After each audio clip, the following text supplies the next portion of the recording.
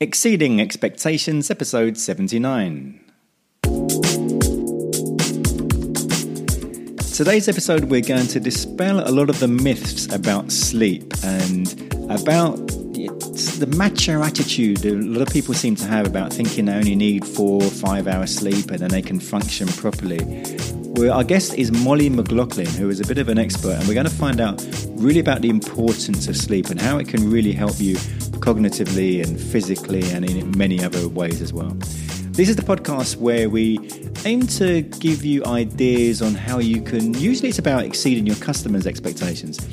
This week's episode is more about exceeding your own expectations, because by getting better sleep, you can perform much better. So that's this week's episode of Exceeding Expectations. If you do like this, please share it with someone, especially anyone you know who doesn't get great sleep, either because they just work too much or because maybe they've got insomnia or whatever the issue may be. They may find some of the information interesting. And please do subscribe and leave a review, and hope you enjoy this week's show.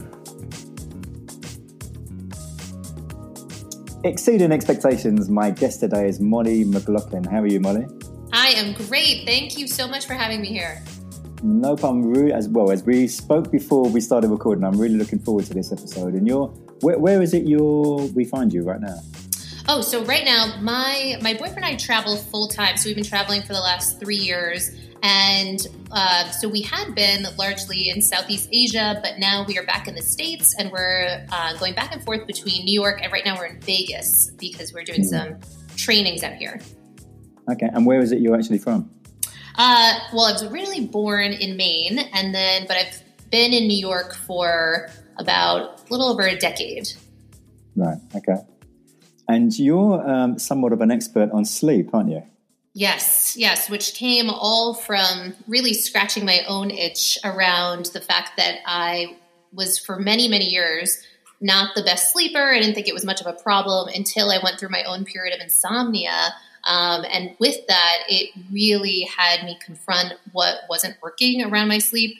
And it was a real kind of draw a line in the sand moment around my life of what I could stand for, what I needed to bring in to make a difference for, not only my sleep, but my health and well-being, and found that by going kind of deep down the rabbit hole around circadian rhythm, optimization, chronobiology, and understanding, really how I was running my life was really confusing my body on a cellular level, and how to kind of bring things back into a level of homeostasis, and just became so obsessed with this topic that I started working with other people on it that were struggling with their sleep, purely from an empathetic standpoint of knowing how challenging that can be when you're just, night after night laying there and just having such difficulty or waking up each day and dragging. So it began sort of organically, and then it built into this whole company, Sleep is a Skill. But there's a lot of people go through the issues that you mentioned, but don't find out, they will never do find out the importance of sleep. What was it that actually helped you to realize that there was a lot more going on than you weren't aware of? Well, so mine really came out of my own sense of fear around this, what was going to be next for me with this problem with my sleep, because this happened actually in the very beginning while we were traveling. And we were in Europe at the time, and ended up, we'd hopped from, we were over in Croatia when the worst of it was. And I went to the doctors there and brought Google Translate, because, the doctors I went to wasn't even speaking English. And they gave me, basically their version of Ambien. And it was this wake up call moment for me of, this can't be my life. This can't be the direction that I'm going to go, that I'm going to have to take something, to be able to fall asleep. And so I was very scared about that because, these things often don't come out of a vacuum. I was, really stressed out, kind of an entrepreneur, burning the candle at both ends. And that's, kind of what led to this period in my life. But, so from that place, it was like, I gotta figure this out. It was really how it was occurring for me. So I went deep, and I actually ended up doing so many things that didn't work, went down the rabbit hole and tried I learned something with every one of them, would try hypnosis, would try this supplement, would try, this breathing practice, would try this is, all the things. And what I ended up discovering was that, while there were benefits to some of them just weren't, they're in a different field, a different category of what would really move the needle. And what I became really fascinated with was this whole concept of circadian rhythm entrainment. And what that's looking at is just how to strengthen our circadian rhythm, and how many of us in our modern society really have a weakened circadian rhythm, where it's not as robust as arguably it would have been thousands of years ago during hunter-gatherer days, when we were so linked up with the rhythms of nature, sunrise and sunset. I mean, I was coming from a time of basically going to bed as the sun was rising pretty much for so many years. And, it just, by living like that, what that was doing to my health and well-being. So when discovering, that there's this whole kind of framework of things that can make a difference with your circadian rhythm, that was totally fascinating to me. And in order to bring those things in, you really have to change your days. And that was my experience. So, we can get into more of the specifics, but, some of these things have you live life very differently than the average person in an urban environment. So it was so interesting, and it changed, the course of my life. So with that, I couldn't stop talking about it, basically. and I'm just wondering, when you were describing some of the insomnia and so on, so often it seems to me a lot of people fall into one of two camps. There's one camp where it's just pure insomnia, and even though they may be actually in bed for a long time, they just can't sleep for various reasons. And then there's the other macho camp who, I only need 4 hours of sleep, I'm fine, I don't need, people who talk about you need 7, that's rubbish, and so on. Was it one of those two for you?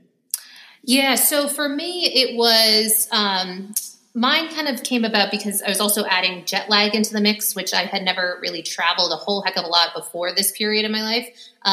So by throwing, not only was I living off of the kind of normal rhythms of nature by myself, just based on how I was organizing my days for so many years, then when I started throwing in the jet lag into it with this level of stress and anxiety, it was just this extended period that it really lasted. It was about 3 months was the worst of it, where, it would just be real stretches of like multiple days in a row of very, very little sleep. And it was very hard. And, when you're running on that kind of level of sleep deprivation, life just doesn't really work. It just doesn't work. And, we can get into the weeds too, or maybe that's like a part 2, but, some of the impact that has on both your physiology and your psychology is really profound. And, so my levels of anxiety that were already heightened even went up during that period and I think many of us can relate to this, when we just had a string of nights in a row where we just didn't get the best sleep, even if you're not as dramatic of a case as mine was, but, like you've been really run down and, or you're a new parent or what have you. And during those periods, often things that occur in our life that wouldn't have been that big of a deal are amplified. And so that's really what we see with a lot of people. So a lot of people that come to Sleep is a Skill, they are at their wit's end because they're no longer being able to manage their sleep in a way that's working for them. And then just the life management is not working because they're so exhausted and stressed. So when you started making those changes, and at first they weren't really working, what was it that really started working, and what changed then within you when those things started to work? Well, I think for me, so I was actually at this point where I was dealing with more almost sleep anxiety, where I'd had so many nights in a row where I just wasn't sleeping that I began to link up the nights with anxious thoughts, or just like, oh my God, I can't face another night of just laying there again. And so I was really starting to, and one of the things that we're really trying to cultivate for getting great sleep is being mindful of those kind of hormonal shifts. So, traditionally cortisol will rise in the morning hours, and then help, which is really important, and help bring you through the day and give you all the energy that you need. And then it will start to subside in the evening. And then it will shift over to this melatonin production. And unfortunately, my, that system was all out of whack for me. And the cortisol elements would be rising in the evening. So I would, it certainly doesn't set up an environment for great sleep when you are getting very stressed to go to bed, because certainly sleep is a process that involves that parasympathetic response and that ability to calm our bodies and know that it's okay and that you're safe and all of that. So for me, it was first dealing with that sleep anxiety. And then, so what that really took was by taking the pressure off of the nights, and instead looking at this element of circadian rhythm optimization, which really involves the days, that suddenly shifted the pressure for me around, okay, I got to get the nights right. And, I have to do all these particular things. You'll see articles out there that are like sleep hygiene and the top 10 tips and all this, which are wonderful. And for me, it wasn't doing the trick because it was all often very evening focused. And so instead, by shifting the attention to really also handling the things that aren't working in your life during the days, so taking care of those worries during the daylight hours, but also a lot of physiological elements where you're getting yourself outside, because one of the top things that will make a difference for your circadian rhythm is light, and really a strong relationship to light. So getting outside first thing in the morning and getting sunlight, basically within your eyes first thing in the morning. Why that's important, that sounds, strange for a lot of people. But what's the connection between that is that your eyes, the optic nerve, is connected to your suprachiasmatic nucleus. And what that is just a long word for your master clock within your body. And that's the thing that helps keep everything running kind of like clockwork. And it communicates with all of the other little clocks within our cells throughout our whole body. And they're looking to stay on time. And they're looking for cues, and that light is one cue. So that actually had me getting outside more. It had me moving my body, getting, back onto the rhythms of nature.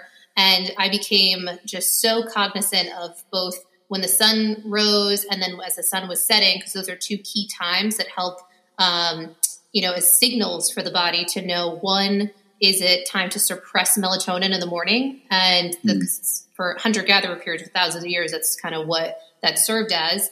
And then two, when the sun would set, then that would be another cue that, okay, so we can begin to ebb, this production of cortisol, and then be slowly beginning to shift over to melatonin, the hormone of darkness, basically.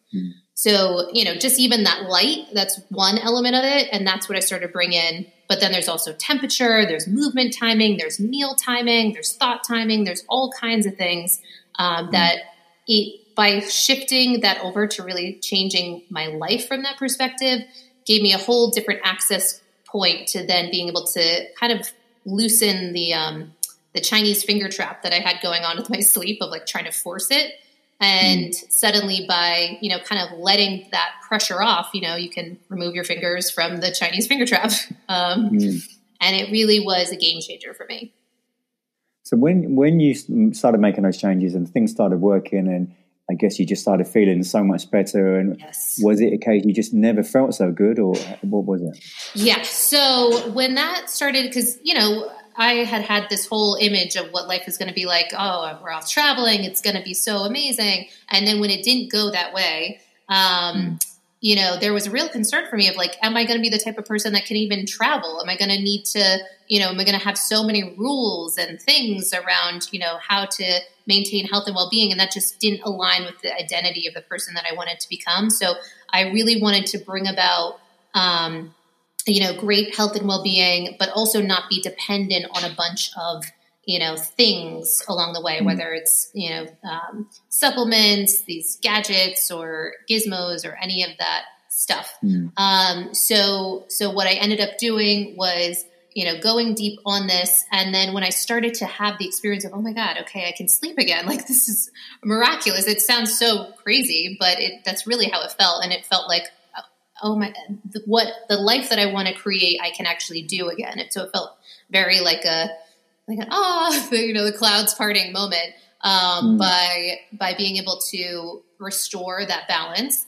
And, certainly didn't happen overnight, but as it slowly started coming back and kind of regaining that connection to, just a normal sleep pattern, that was phenomenal. And then I got to take it to the next level. And then I got to bring in all of these, sleep trackers and, then test out some of these things that could make a difference. I really advocate not being attached to any of these things, whether it's like, red lights or, supplements or any of these, sort of things that we can bring in. However, I think it can be powerful to experiment and see what can make a difference. And certainly the awareness by bringing, basically every client I work with, I have them have, some sort of sleep tracker.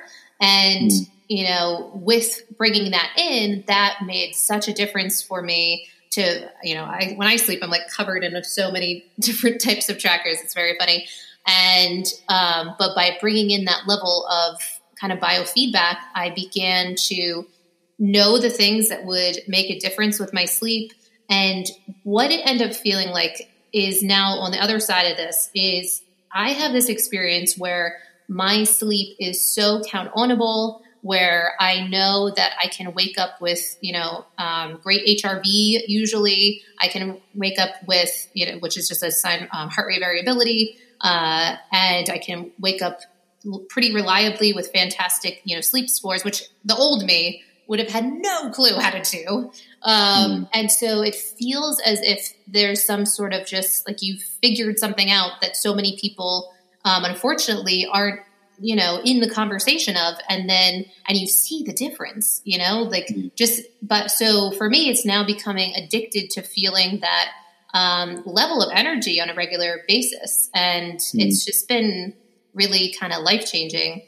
And to get to see other clients that have the same experience, I think it's a really exciting time because then this can start to cultivate an intention to what if we were to all do these, some of these things that could make a difference. And then all of us as a society to wake up feeling fantastic, which really how it was designed on a regular basis. How could, life look from that perspective? And I think one of the main reasons, again, we spoke about this before we started recording. One of the main reasons I invited you onto the show is because I think a lot of people have their expectations of their sleep, of their health. They just don't expect to have a good night's sleep. And I just think it's normal to wake up not feeling great and having to have lots of coffee in order to just function. Yeah. And that's not an expectation that should be normal. And I think we very much can exceed our own expectations in many ways. And that's one of the reasons why I wanted to have you on, because I think some of the information you're going to give here will certainly help people in so many ways if they sort of take heed and listen to some of the things you're saying. Yeah. And, even what you're pointing to with coffee and, I love because your audience is looking to do big things. And, I so get it. Coffee is like one of my favorite, elements of my day. And yet it's something that we really even want to be cognizant of. There's something called chronopharmacology, and it's looking at how it's really the science of time as it relates to, any type of drug really that we're bringing into our body. And you can even put coffee in very much into that category. And coffee really does have an impact depending on, the timing and dosage that you are bringing in. And it impacts levels of adenosine in your brain, which relates to your body's ability to feel that regular sleep pressure that we're designed to have in the evenings. And coffee has the ability very well to repress those adenosine receptors and to make you feel like you are more awake than you really actually are. So even things on that level can be game changers for people as they start to experiment more and just take seriously more all the behaviors that we're engaging in it from the lens of how is this impacting my sleep, one of arguably the most important things that we do each day to maintain our health and well-being. So at the moment, how is it that you help people? Is it on a one-to-one coaching basis? Is it sort of speaking from stage? What is it that you do?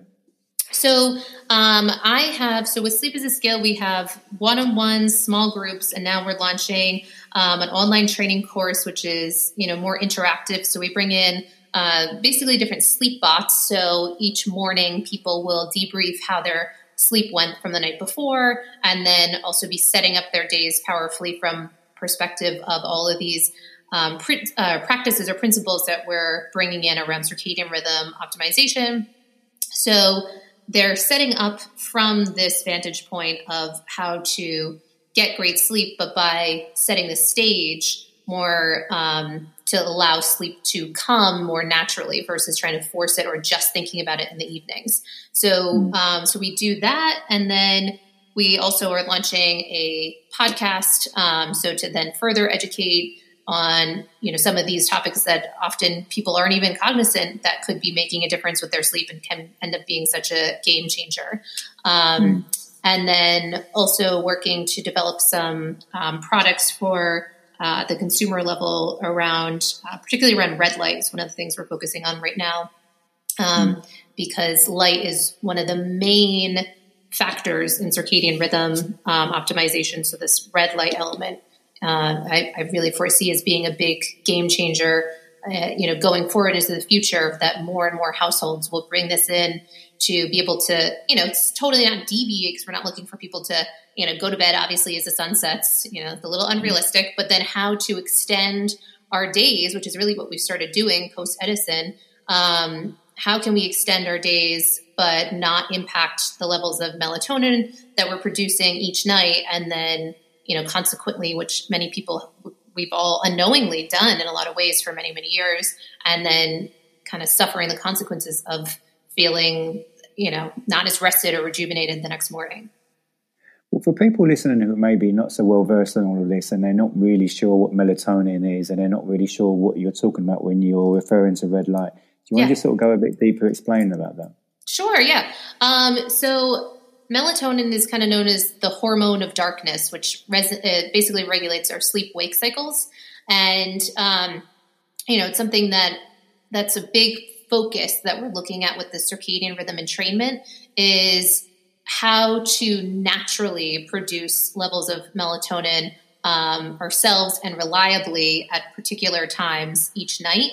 It's likely that people have begun to see over the past few years melatonin supplements out and about, and which is great in that it's raising the awareness around this really important hormone, but it's also a hormone. And, so it is beginning to raise some questions of, have we been a little too, loosey-goosey with just kind of taking this external element and giving it to kids and, whereas could we instead set up life in a way where we are reliably, kind of like when you were younger and, you would get tired at a particular time each night and just sort of like, raise your hands over your head and yawn. And that's just kind of what you did. And you'd go up to bed at around the same time every night. That's really what we're looking to do with adults and to bring in those levels of consistency, but also external cues to help guide that process. And red light is another one of those external cues that we can bring in. Why red light is so powerful is kind of a longer conversation, but the short takeaway of it is that within full spectrum light from the sun, you'll get elements of blue light, but it's always coupled with red light. So that red light, you want to make sure that you're being cognizant of if you are having blue light, that it's always paired with that red light. Because that's how you'd always have gotten it in nature. And it's more of a healing light property, and it has infrared elements in it. And so it can be actually helpful with pain. It's a common practice too within doctor's offices. Like I have psoriasis, right? And so growing, for years, I would get red light therapy and had no idea that it was connected with sleep, but it was, part of it fell in the domain of phototherapy. So utilizing this can be really great for also pain management. A lot of people I work with have difficulties managing their pain because it actually, their experience is that it seems to get worse, or they notice it more at night, and that can keep them awake. So bringing this in can make a difference, but also just, for living a life in the 21st century where no longer does, in the past when the sun would set, it was kind of party over for a long time, for many thousands of years. That's just how it was, because maybe beyond like a bonfire or something, you were shortly thereafter going to bed.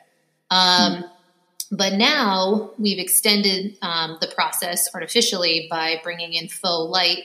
And so red light can be a cool way to still be able to do things, still whatever. If you want to watch Game of Thrones or something, great. And you can do that. But now you're being kind of doused in red light versus all of this blue and elements of green light.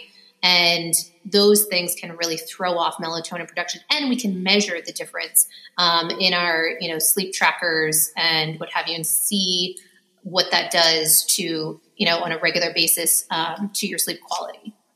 And for people who are listening and thinking, well, how do I put on a red light every night? So what are your common tips that you give to people? Yeah. So basically with the red light, and you could also do, you can do candlelight too, but it seems to be a harder sell for people. So because candlelight is a low kind of lux off-put, and it's more coupled with red light. You could, if you're really just like, listen, I'm not doing that, I'm not doing any of these things, then on the next option for you could be incandescent lights, which are kind of like those old Edison bulbs. And those have a bit more percentage of red light in them. And that's kind of also, there's a big theory that there's a question of, is it interesting that our sleep deprivation rates have really, exponentially rose after we kind of shifted over to these more LED based lights as on a global society, that there seems to be a correlation. And then of course with all the smart tech and what have you, and all the blue light that comes out of there. So basically you get really skilled in what types of lights that you're putting around you. So you could go straight to the red lights. And, some people even do Philips, hues, because they can, even from their phone, change the color. Or you could just, go on Amazon or what have you and get some of these just basic red lights. And I really challenge people to do that, because you feel the difference when that is on. And, when I'll have people come over to our place and put on, red lights and what have you, it's like some of the feedback is, oh my God, I can't believe I'm so tired right now. It'll be like, whatever, 9:30 or something. And it's hysterical, because that's really how it was designed in a lot of ways. Because it was night and it was time to be tired, and we've just deviated from that a bit. I mean, I think it's called a smart bulb, and it's got a little remote control, and I can just change the color of the bulb, whenever I want to. Oh yes, totally. Yep. Absolutely. I just have that in my bedroom and in the sort of living room, and then the last couple of hours before I'm going to bed, I just change it to a red light.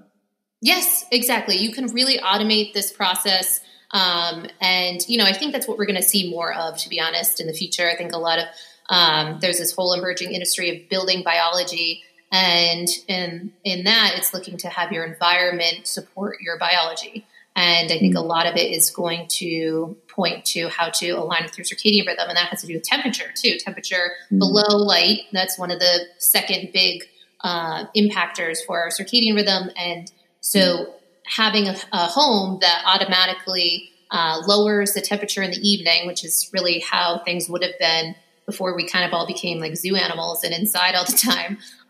In the past, we'd be outside and the sun would go down and it would get cold. And that would be a cue to your body that it's time to go to bed.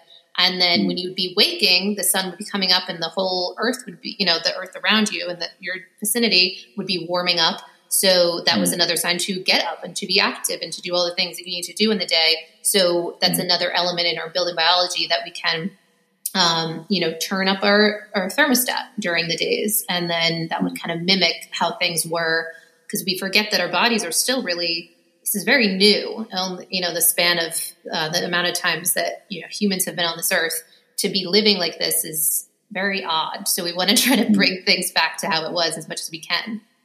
And I think a lot of people do tend to have their bedrooms way too warm, and they don't realize that impacts their sleep. Yes. Oh my God. And then when they get some of these sleep trackers and then they see the difference that it can make in their sleep, quality and quantity when they just lower the temperature a bit. I mean, even that can be such a game changer as you compound that over, 30 to 65 nights, a year or what have you. It's a different life. And one of the things you mentioned about 10 minutes ago or so, you were talking about HRV. For anyone maybe not familiar with that term, do you want to explain what HRV is? Sure, yeah. HRV is heart rate variability, and it's a really fascinating marker or kind of biometric indicator of how your nervous system is functioning. And it's basically the beats between your heart rate. So it's very much related to your heart rate numbers. So you actually, it's a very confusing metric. And so it takes, that can be its own podcast really. But essentially, oddly, you kind of want to cultivate a dynamic and kind of wild looking set of numbers, because that's kind of pointing to your body's ability to dynamically and quickly kind of deal with things that are coming up. So for instance, things that can impact HRV are as much as, stress can impact it, but also the types of food that you're having, the environment that you're in, the air quality, just the amount of workouts that you're doing. It's a really kind of temperamental metric, but it can be so eye-opening. And then you can really get a great sense of how often you're kind of hanging out in this fight or flight response. And if, some of the things that you are behaviorally partaking in, are they serving you?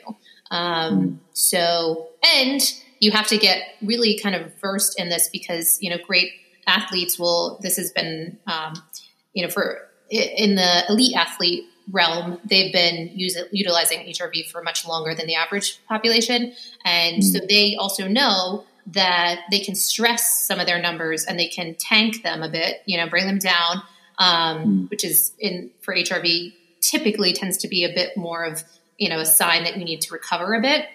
And they'll do that strategically by really exerting themselves by, strong workouts.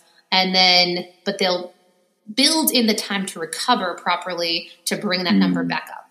And that's so important, the recovery, isn't it? Yes, that's the thing. And that's one of the things I think is so powerful about some of these different kind of biofeedback elements, is that often I think so many of us are so disconnected and not tuned into our bodies in a way where we're maybe being able to read when we're just so worn out in this kind of burnout culture that so many people talk about. Whereas when you have some of these external measurements, it's like telling you, it's hitting you over the head with these numbers that, listen, you need like a chill day. You got to bring it back, maybe do some nice recovery, maybe a nice warm bath, maybe, some of these things that you might seem like, oh, come on. But when you see those numbers, that's why athletes take recovery so seriously, because then they know that they can't do the big things that they want to do, the next day or what have you, if you don't take that time. And I think as, particularly with your audience and people that are, just have big goals, we can often forget this really important element. And it's such a good indication of when you may be sickness that may be coming on its way, or, when you should just totally not do anything, because you're probably going to overexert yourself if you do. Yes, 100%.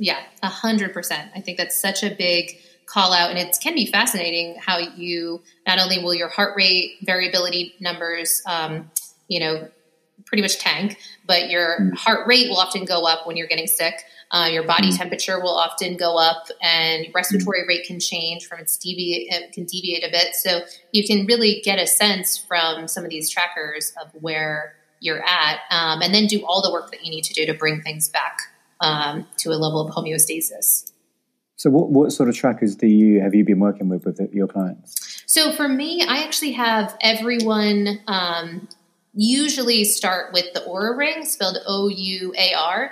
I found that one to be particularly tailored just to sleep. And then because it has those different metrics, they do a great job with their apps to be able to show kind of trends. And then if you're really kind of getting off course, also on my end, I get to have like an ESPN readout pretty much of what, my different clients, where their sleep is at. And then I get to see if it's really kind of going off track.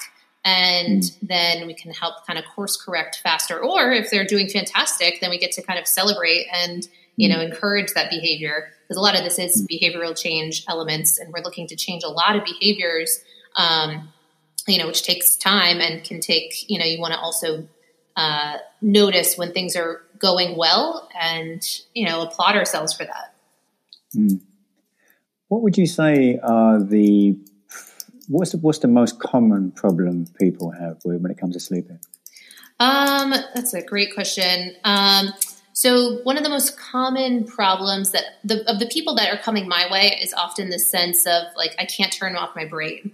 I got so many things coming up, or realm of like anticipatory anxiety of, it can be great things too. That's the other weird thing about it. Like it can be opportunities, and you got this promotion and now people expect things of you or whatever. And, just all that forever unending kind of to-do list of the following day, this kind of inability to stop the swirling or the rumination, or kind of playing back how the day went today and planning for tomorrow, and, real difficulty of how to interrupt that. And so to sort of calm down and so on, do you encourage meditation? Do you advise meditation or anything like that?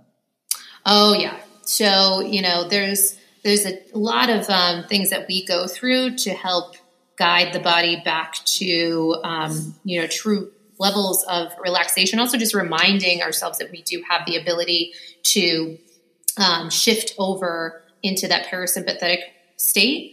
And, but what a lot of it that we do is also have people deal with some of the things that they haven't dealt with during the day that is impacting their kind of sense of calm, and kind of training the brain that we're not the type of person that's just leaving, our life to be thought about thoughtfully at night in the bedroom. Instead we actually are carving out certain blocks in the daytime to deal with some of these things strategically that have been keeping us awake persistently.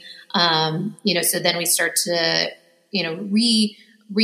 align our connection with ourselves, so that we know that we're someone that will handle these things and we can get them out of our brain. And we do different things, whether it's like audio transcriptions. You can use products like Otter.ai, or, different things where you just speak out what's in your head and get it out, and it will auto transcribe it. And then, it's kind of like by taking even that one action, it's training yourself to know that you're not just going to sit in the upset of it. Some people are under the misconception that they think, I get 7 hours sleep, and yet I still feel bad in the morning. And they don't understand the difference between quantity and quality of sleep.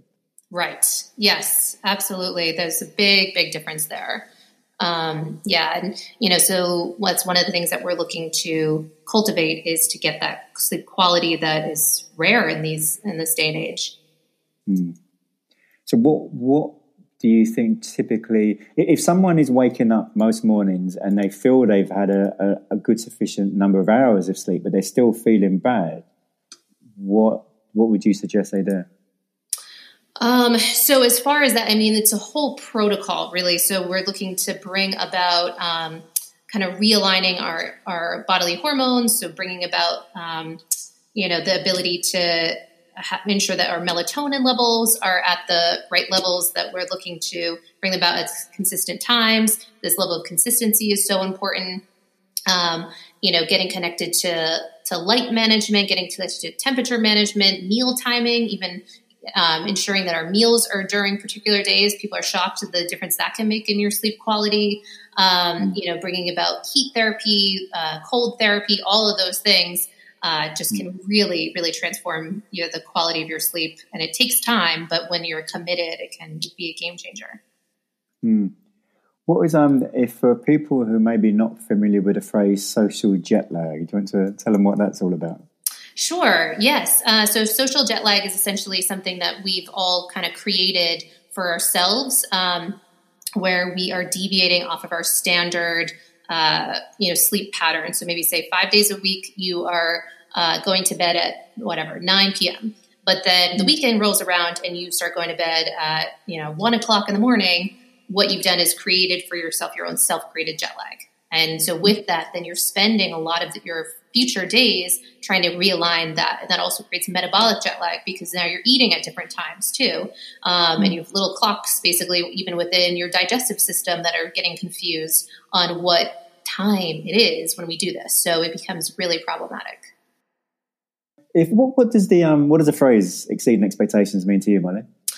So I think that is a wonderful way of kind of even a lens to look at life with. And so for me, exceeding expectations is about, kind of no limit living, kind of taking things up to the unexpected.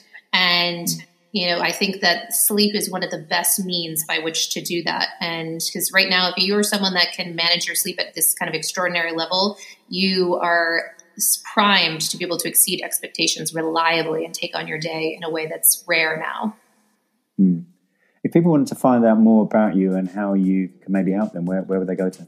Yes, so they would go to sleepisaskill.com. We have our podcast launching. We have a weekly newsletter called Bali's Monday Obsession. So every Monday I'll share all the things I'm obsessing about in the world of sleep, and we will, take it from there. It's really a cool ride.